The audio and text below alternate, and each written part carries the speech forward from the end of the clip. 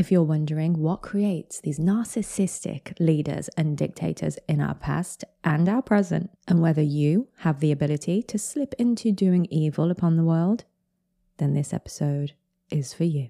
So strap yourself in for jealousy, envy, narcissism, human suffering, and plenty of questions to get you thinking.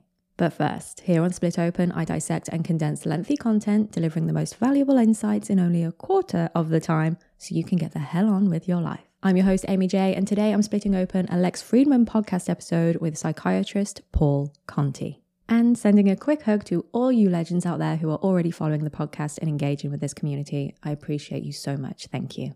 Okay, I'm throwing you straight in the deep end here. First topic, are you ready?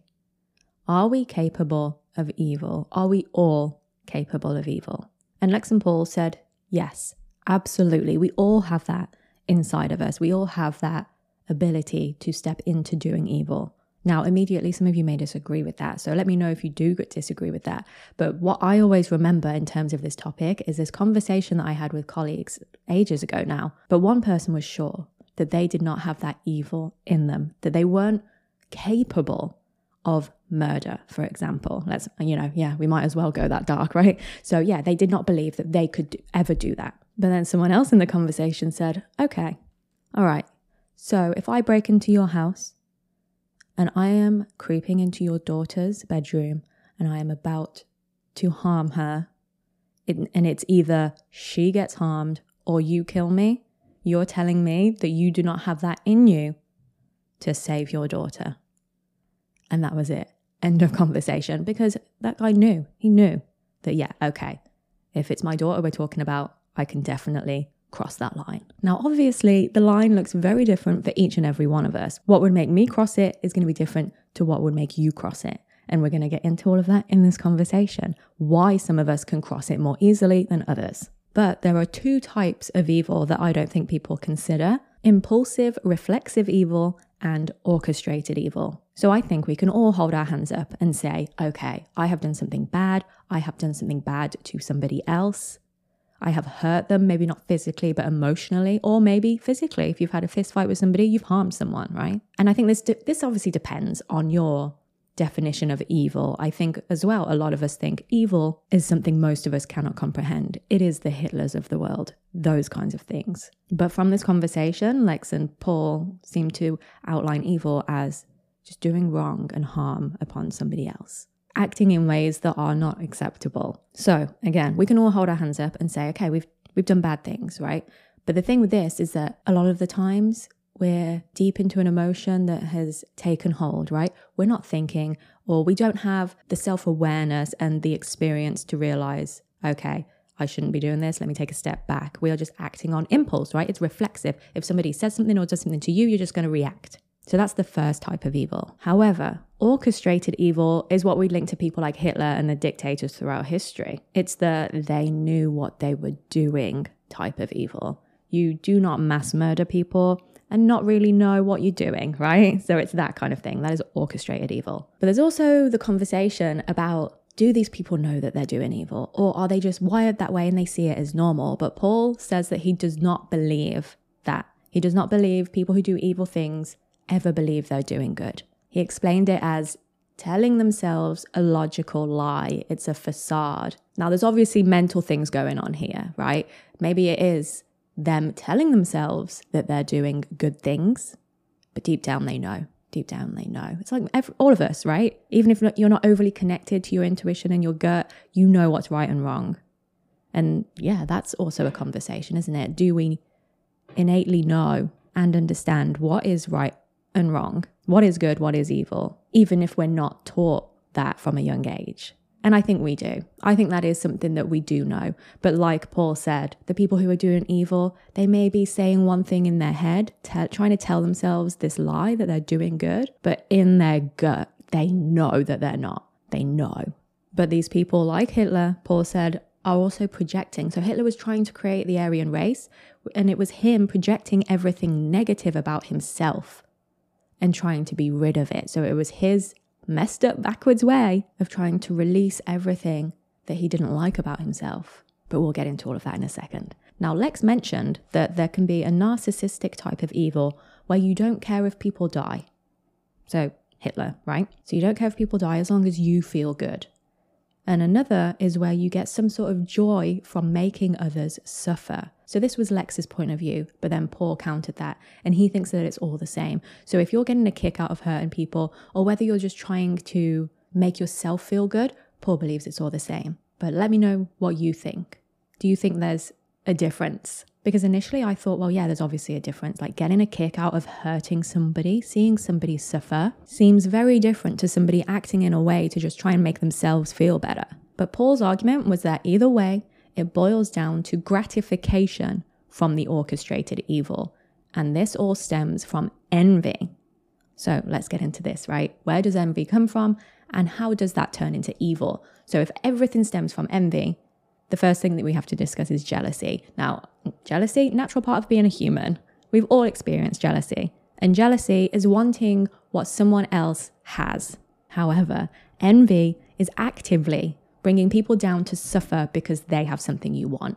So, if you're jealous, you may be like, okay, this person has what I want. I'm jealous. What am I going to do about it? Most likely you're going to change your actions. You're going to do something to help yourself in getting what they want. You're not going to drag them down by the ankles, right? Well, I hope you're not doing that. Maybe don't tell me if you are. Now, this next part I found really interesting. Lex asked Paul, is jealousy a gateway drug, if you will, or a slippery slope into envy? And again, I think if you just think of this initially, you're probably like, yeah, if you feel jealousy enough, if it gets bad enough, if you just let it get out of hand, then naturally it would probably turn into envy. But remember, this conversation is saying that envy leads into evil. So then would you change your mind on that? Because as Lex and Paul talked, I think I did. So Paul says, no, it's not a slippery slope from jealousy to envy. Because if you're jealous, you're not thinking about how you can harm the other person you're jealous of, right? Like I said, you just figure something out and you change your actions or whatever. But if you're envious, that's when you're thinking of doing something to hurt them. And that's kind of the option that you have, right? You have to hurt them. You have to pull them away from what they have, what they're doing, so you can kind of get in there. Now, maybe you have those thoughts even if you're jealous.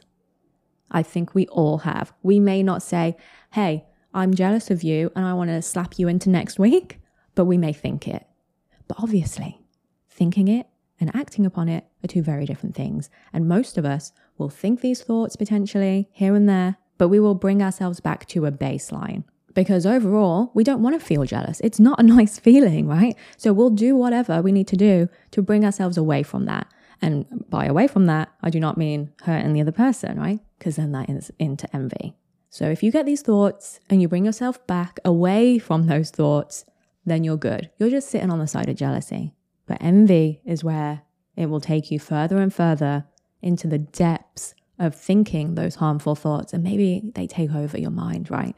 Until eventually you act on it. So I like where this went. I like how Paul put this. And I like that separation from jealousy and envy, and that it's not a slippery slope into envy from jealousy. Because, I like to think positively about this whole human experience and what we're doing.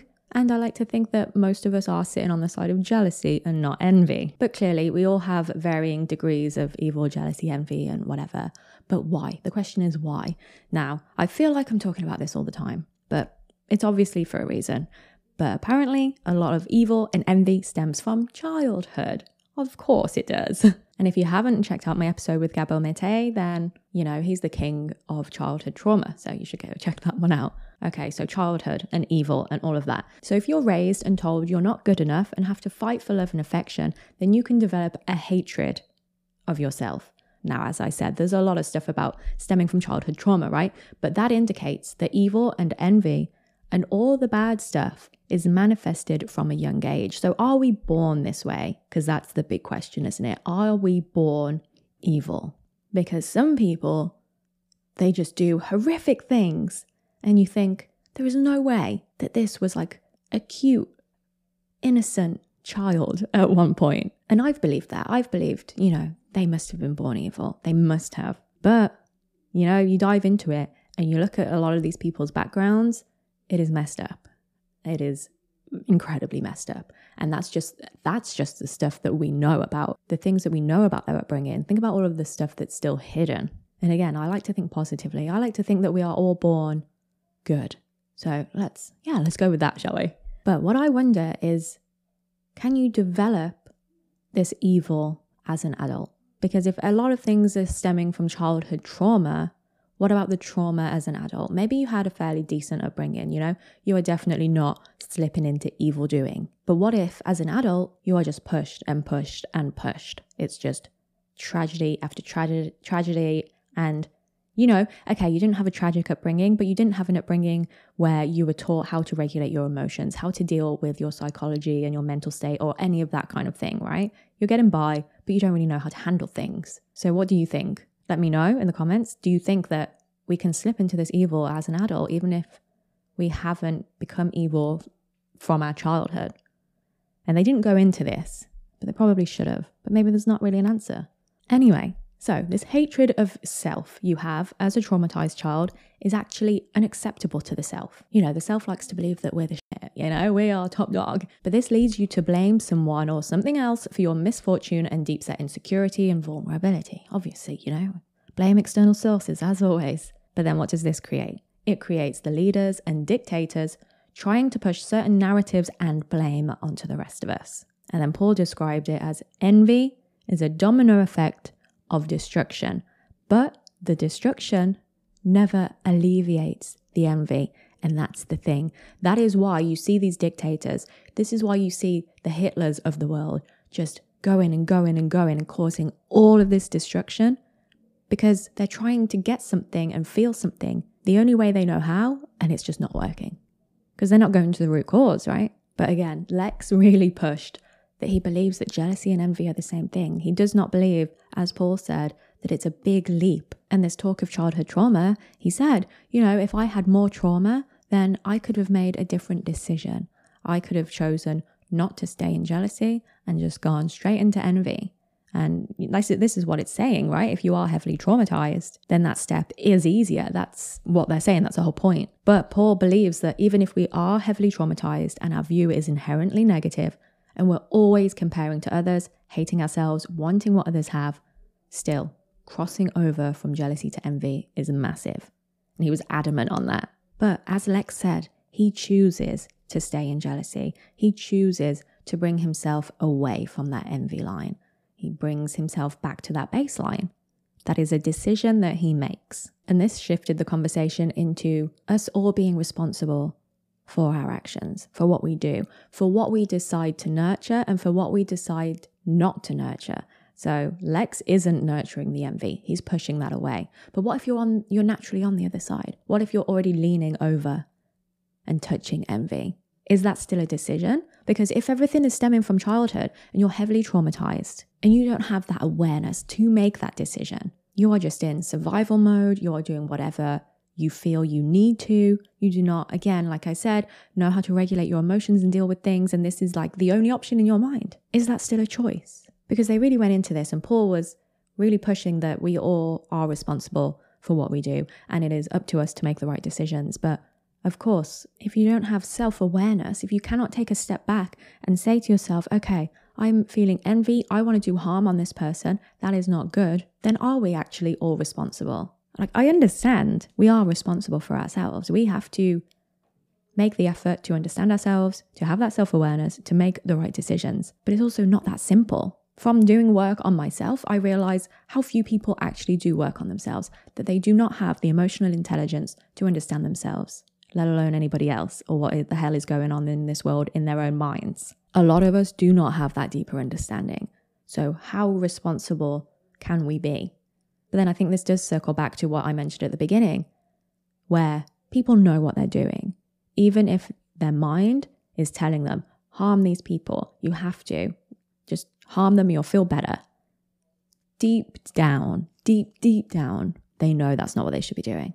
But still, if you do not have the tools to recognize that and properly recognize that, so that that feeling is then a thought in your mind to tell you this is wrong, what are you doing?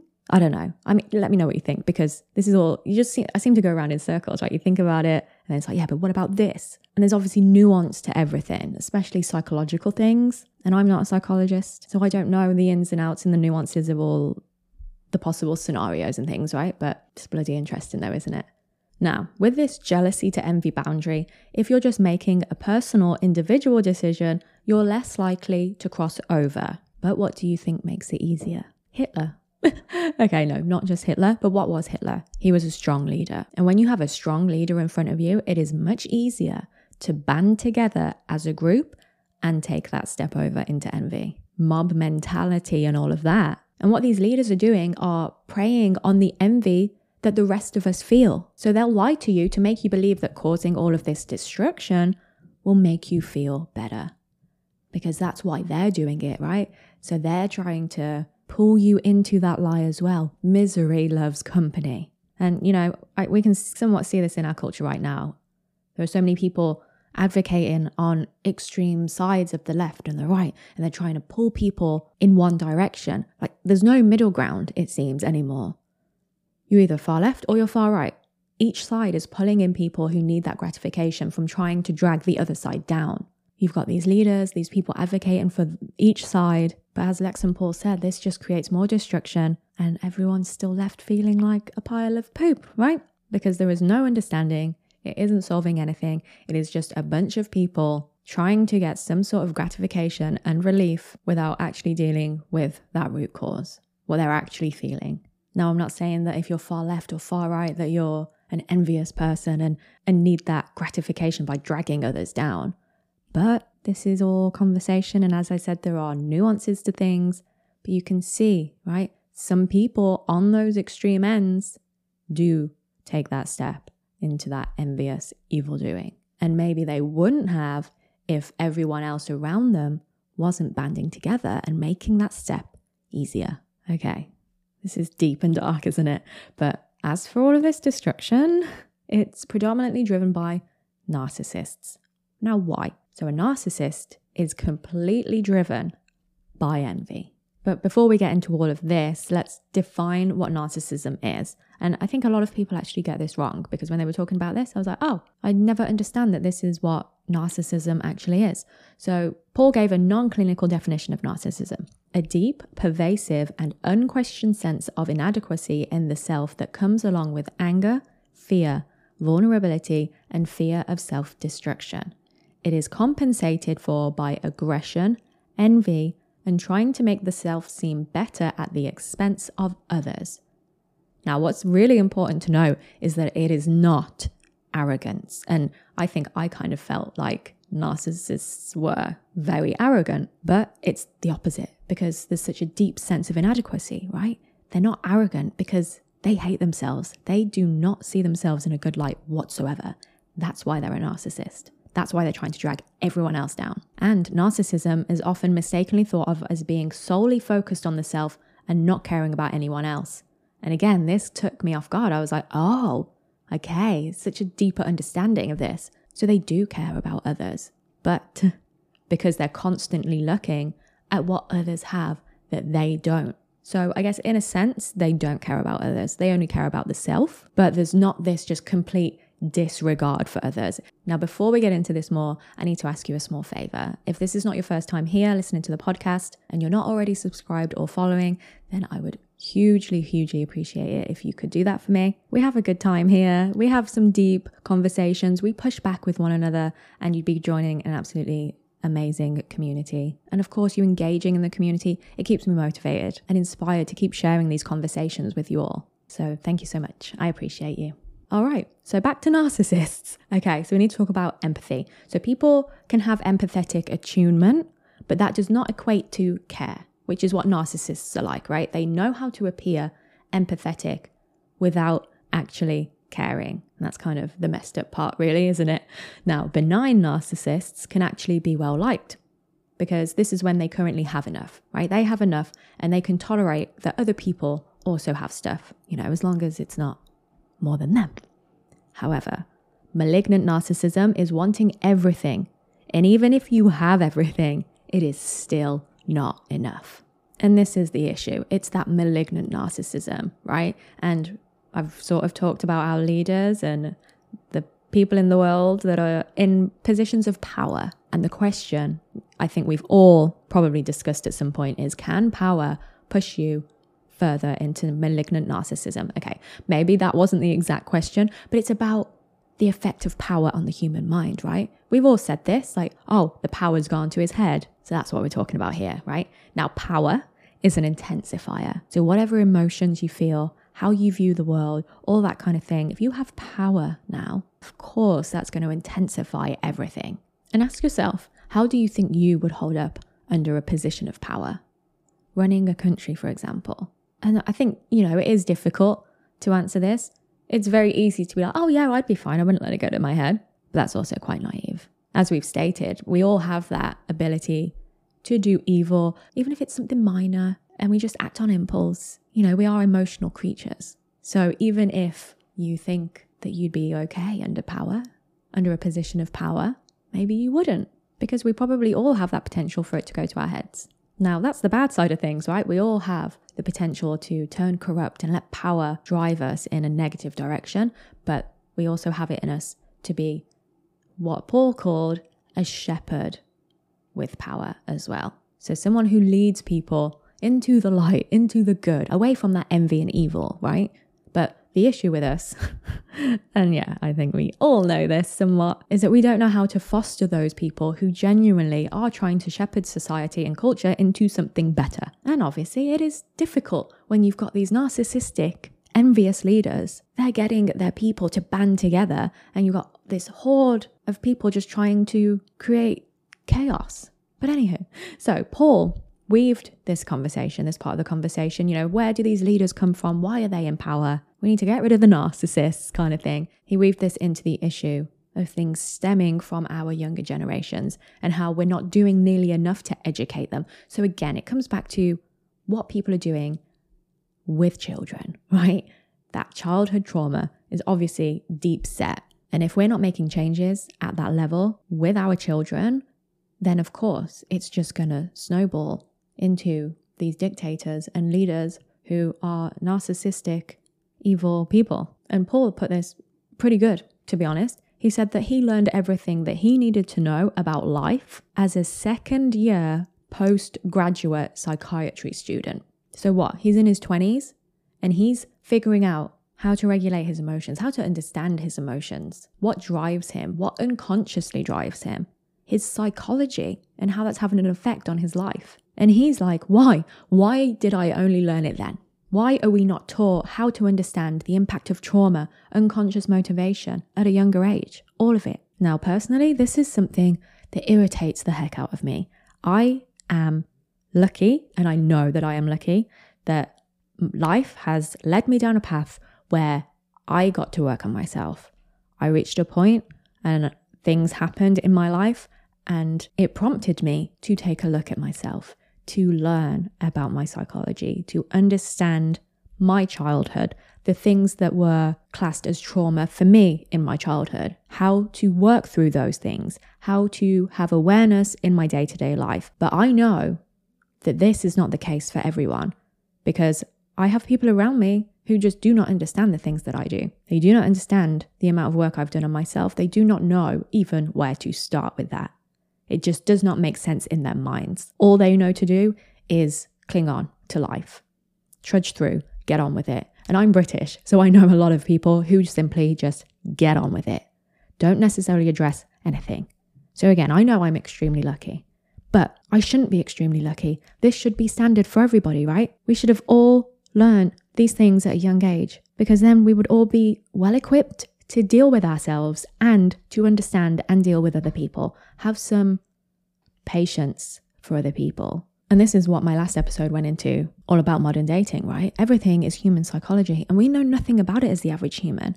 And this is what Paul said. He was a second grad psychiatry student, and he is extremely lucky too, because he has gone down that route of psychiatry, psychology, understanding the human mind. But again, most of us don't do that. That is not most of our careers. So unless you were brought up with these amazing parents who taught you all of these things, or you at some point went down the route of psychiatry, psychology, you've basically got no chance, you know? But if you think about it, if we teach kids this stuff, it would cultivate future leaders who are turned away from that envious path and towards shepherding our society in a positive direction. It all makes sense.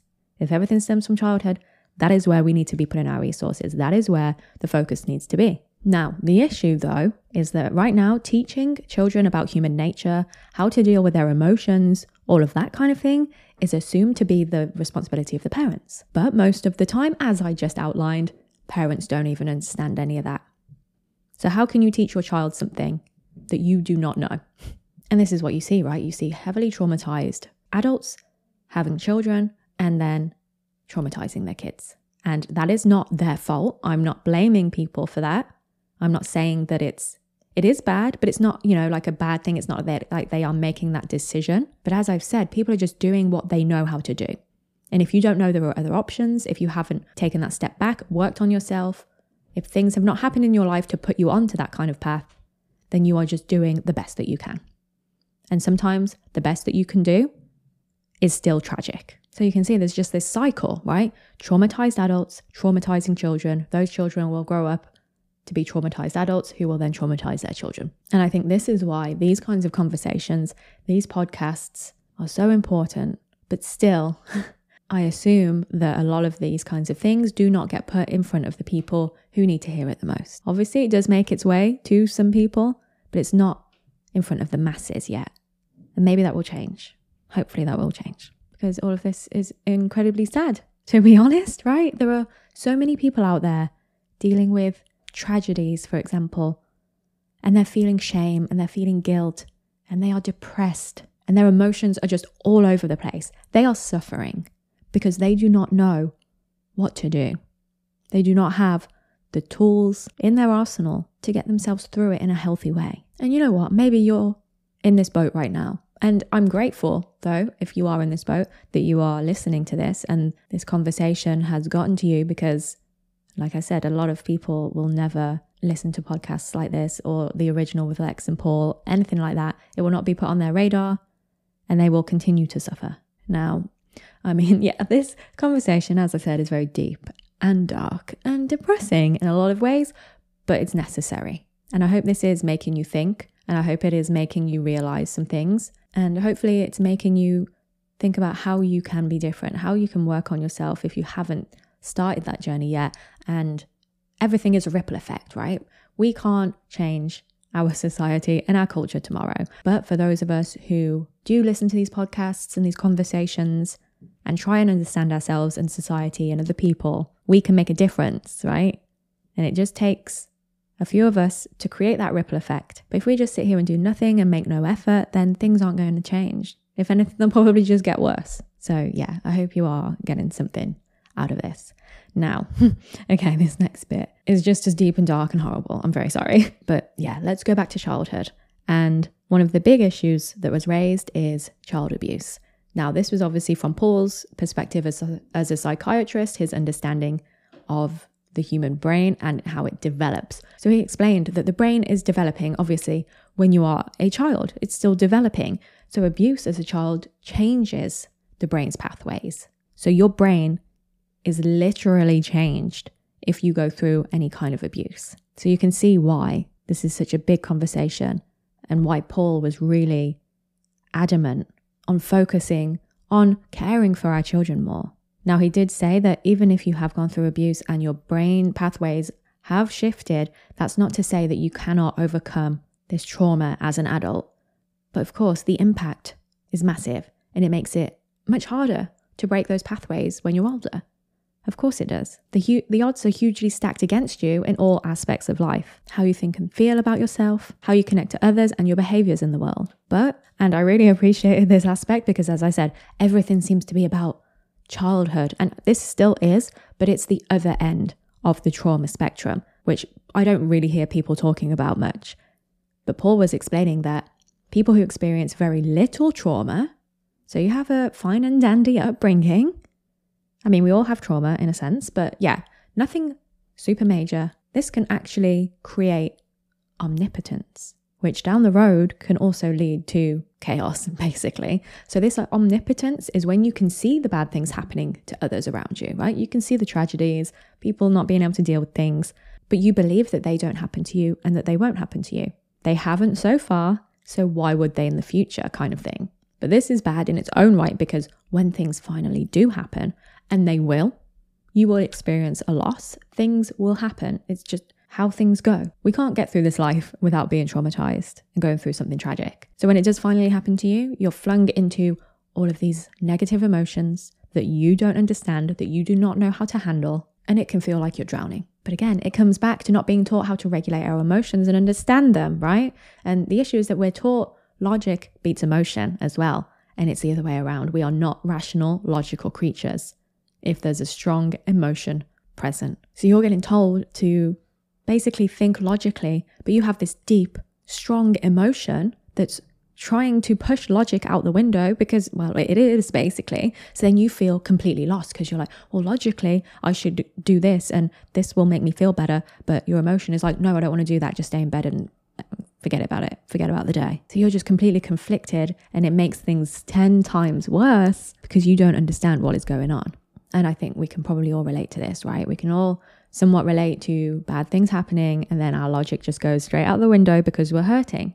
And then, of course, we make poor choices, which make no sense to us in hindsight when we're out of that fog, right? And then that can lead to regret. It's almost like an out-of-body experience, right? You're acting in ways that make no sense to you in that hindsight. And this circles back to the very beginning of this conversation of that impulsive evil rather than orchestrated evil. If we are acting on strong emotion, if we are lost in the abyss, just trying to get out, then yeah, you can do some weird evil, but it's almost like it's not you in a way, right? It was that emotion. All right, so now that we know we're neglected when it comes to being educated and how to understand ourselves and deal with our emotions, here are a few things from Paul that he outlined that you can do. Now, he framed it as when you're drowning in a soup of negative emotion. I quite like that. It's poetic. Okay, so he said you need to separate how you feel from what is true. As I've already said, we are led by our feelings and our emotions, and then they can become the truth. They're not the truth, but it feels like they're the truth. So we have to understand that a negative emotion can be momentary. And if you understand that, you can step outside of it rather than let it drive you and become your reality.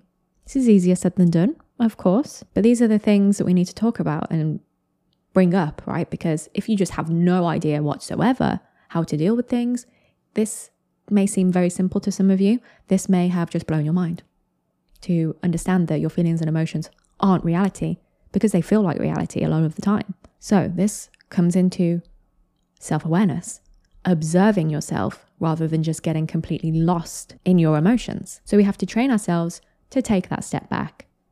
You have to choose.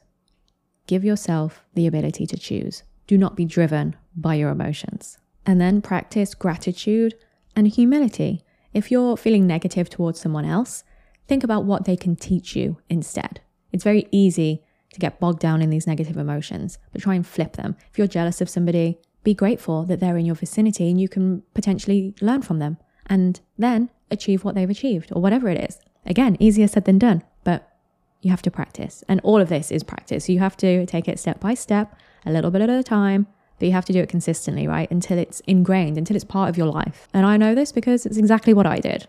You start with one thing, you implement it, make it a habit, and then over time, self-awareness, understanding how you're feeling in any given moment, having the ability to choose how you react. It's a blessing. It's hard work. It is. But it is a blessing once you get there. Now, heading back to evil, envy, narcissism, all of that stemming from childhood, that means we need to understand it, right? We need to understand that trauma. But what's interesting is that trauma is usually, of course, seen as negative. But what about the positives? So again, yeah, lots of interesting insights in this conversation that made me listen more closely, right? But trauma, it can drive us to creativity. Suffering can create a passion inside of us. And Lex said, he was like, I don't want to romanticize hardship, but trauma in childhood, if it doesn't break you, can develop you into an interesting person and help you flourish. Now, this is extremely true. Think about your favorite celebrity, right? Or someone that you admire. You probably admire them because they've been through something tough. Maybe it's something tough that you can relate to and you can see yourself in them. And you think, oh, well, if they've gone through the same thing as I have, then I can be as successful as them, or at least half as successful as them. It's inspiring to see people struggle and get through it and come out on the other side. And this is beautiful. That's why we admire that. That's why we're drawn to that. When you hear of somebody's struggles and then see where they are now, it's beautiful and it's inspiring and it gives you hope. So there is beauty and positivity in this trauma. Personally, we can get through it and achieve a lot of things. It can drive us. And that can then inspire others who are watching you do that. Still, it is upsetting that you have to do that, you know? But we don't want to just all be doom and gloom anyway in this conversation, because it is a lot of that. So yeah, it's nice to focus on the positives that trauma can potentially bring. Now, obviously, it's all well and good if you can recognize your trauma and use it as motivation to better yourself. But that is not the case for everyone. Some people experience minimal trauma or something seemingly small but bad, you know, can happen, and it completely floors them. People are different, and some people are extremely sensitive. So something that would not even bother you, you would be like, okay, whatever, and brush it off, can completely destroy somebody else. Now, I don't know if we are born that way, you know, some people just naturally more sensitive, or again, is that something that stems from our childhood? They didn't go into it, so I'm not really sure. But either way, we all need to know how to overcome trauma, right? So Paul outlined that we need to acknowledge what the trauma has done. Speak to someone or write it down. The key is to bring forward everything that you've thought or felt about that trauma. And let's be honest, most people do not do this. As I said, we just get on with it, push it down, whatever. We do not acknowledge it. We do not go, hey, this thing in my childhood was really shitty and I haven't dealt with it and I probably should. Because it's painful. I get this. It is painful. We don't want to delve into our past, especially not the dark areas. And we do not want to feel what we felt back then. We do not want to relive it. Thing is though, you're holding on to it and you are causing yourself so much more pain. May not seem like it because you're pushing it down, suppressing it, but it is working on you in the background. Okay, next. Know that the hijacked emotions of trauma make you believe a lie. You have to hold it up to the light of day. Exposing what trauma has done allows you to move on to the next step of overcoming it. And that's the thing, right? You want to overcome it. You don't just want to hold on to it. Now, voicing things out loud can make you see the truth of the situation. It breaks the story you've been telling yourself. Because if you have this trauma and you're holding it in and you're telling yourself a story, maybe you're saying, oh, that was my fault. The reason I went through all of that was my fault. But if you voice it to someone and you say, hey, yeah, so-and-so did this to me and it was my fault, you can hear that back to yourself. And a lot of the times you'll be like, wait a minute, no, that's not right. When you're just talking internally, you tell yourself such a different story. And this is something that a lot of us don't realize, right? I did not realize that before I started working on myself. And when I started talking to my partner and writing things down, I was like, oh, I'm such a bitch to myself. And it's not needed. It's not true either, the story that I was telling myself. And finally, having enough humility to see how people can be different from us and how we can even be different from ourselves at times is powerful. Now, this was very powerful to me because I think about who I was 5 years ago and I don't even know that person anymore. The way I lived, thought, and acted makes me feel a little bit ashamed in a way. I know that it was necessary for me to be that person, and I accept that I was that person, and I accept that I am not that person now because I know that I was doing my best back then, and I've now taken the time to understand why I was the way I was back then. But even so, some things still don't make sense. But I think they don't make sense because I'm looking at it from the point that I'm at now. And to me, that person doesn't make sense in some places. But that is okay. Part of understanding ourselves is understanding there are things that we can't understand. But as long as you're moving forward, you can appreciate and be grateful for where you've come from. You can release any shame that you feel or guilt or anything like that of maybe, how you were living before, who you were before. That's incredible because that means you're making progress. That means you have evolved. And if you've evolved, most likely you are now able to understand yourself on a level where you can work through situations. And this is something that I really appreciate from working on myself, from understanding my traumas, is that I can now be flung into a situation, a circumstance, a scenario, and there is an underlying level of calmness. And I did not have that before. Something would happen and it's an instant panic. So now knowing that I can just go through life and I can deal with it, it creates peace. And Paul said that he believes that we all have a shadow from Carl Jung, right? We all have a shadow, and there will always be things in there that need to potentially come to the surface, but they're not necessarily ominous. We're not necessarily suppressing things and holding things in. And that's the place that I feel like I've reached. I know that there are other things that I can work on, and I'm sure that they'll come up. I'm sure I will go through things and it will bring things to the surface, but I have done enough of a deep dive on myself now that I do, like I said, have that underlying calmness, that underlying peace. And if something does come up, I will deal with it because I have the tools to do that. And if you are at a point where you do not have the tools, I hope that this has given you something to consider, something to potentially try, at least put it at the forefront of your mind, to put it on your to-do list, right? To have a go at looking at yourself and understanding yourself a little bit more. Now, I'm going to leave you with some things to think about if, I haven't already done that. So, what are your values? We all need to know what we value, else there's no real path to follow. And this will keep you, on a decent course, not slipping from jealousy to envy, whether you think that's a big leap or not, but having things that you value in your life, such as in your friends, not just yourself, but in your friends, the people around you. So a good example is my partner and I, we value our time and the time of others. So we expect people to be on time if we've arranged to meet, and we make sure that we are on time as well. Just a simple thing, but a huge thing, right? That is one of our values. Now, this next point I think is really important because we can become so paralyzed with fear and terror because we're so connected to everything that's going on in the world now, right? We are all so connected to everything that we forget to rein it in, to take that wide lens and narrow it a little bit. So take a look at what you're doing in your life, in your community around you, within your family. That is what matters. Like I mentioned before, what you are doing personally can have a ripple effect. You want to start that ripple effect. You can't start a ripple effect if you're looking out at the entire world. A ripple starts in a concentrated area, right? So that's what you need to do. Focus on how you are behaving, how you are going about your community and your family, and the effect that you're having there. And then finally, the more we know about humans, the more we marvel. But there's so much misunderstanding of each other. We focus on our differences and the things that we want that others have. And the recklessness of humans comes from not stopping to marvel at how complicated and miraculous we really are. So take some time to marvel. And that may seem a little bit airy-fairy woo-woo to you, but I don't really care. I think it's true. I think sometimes we just get so wrapped up in the negativity and the chaos. And sometimes we just need to step back and go, you know what? It's a bloody miracle that we're even here. So can we just sit in that for a moment? Sit in the miracle that is this world and this life.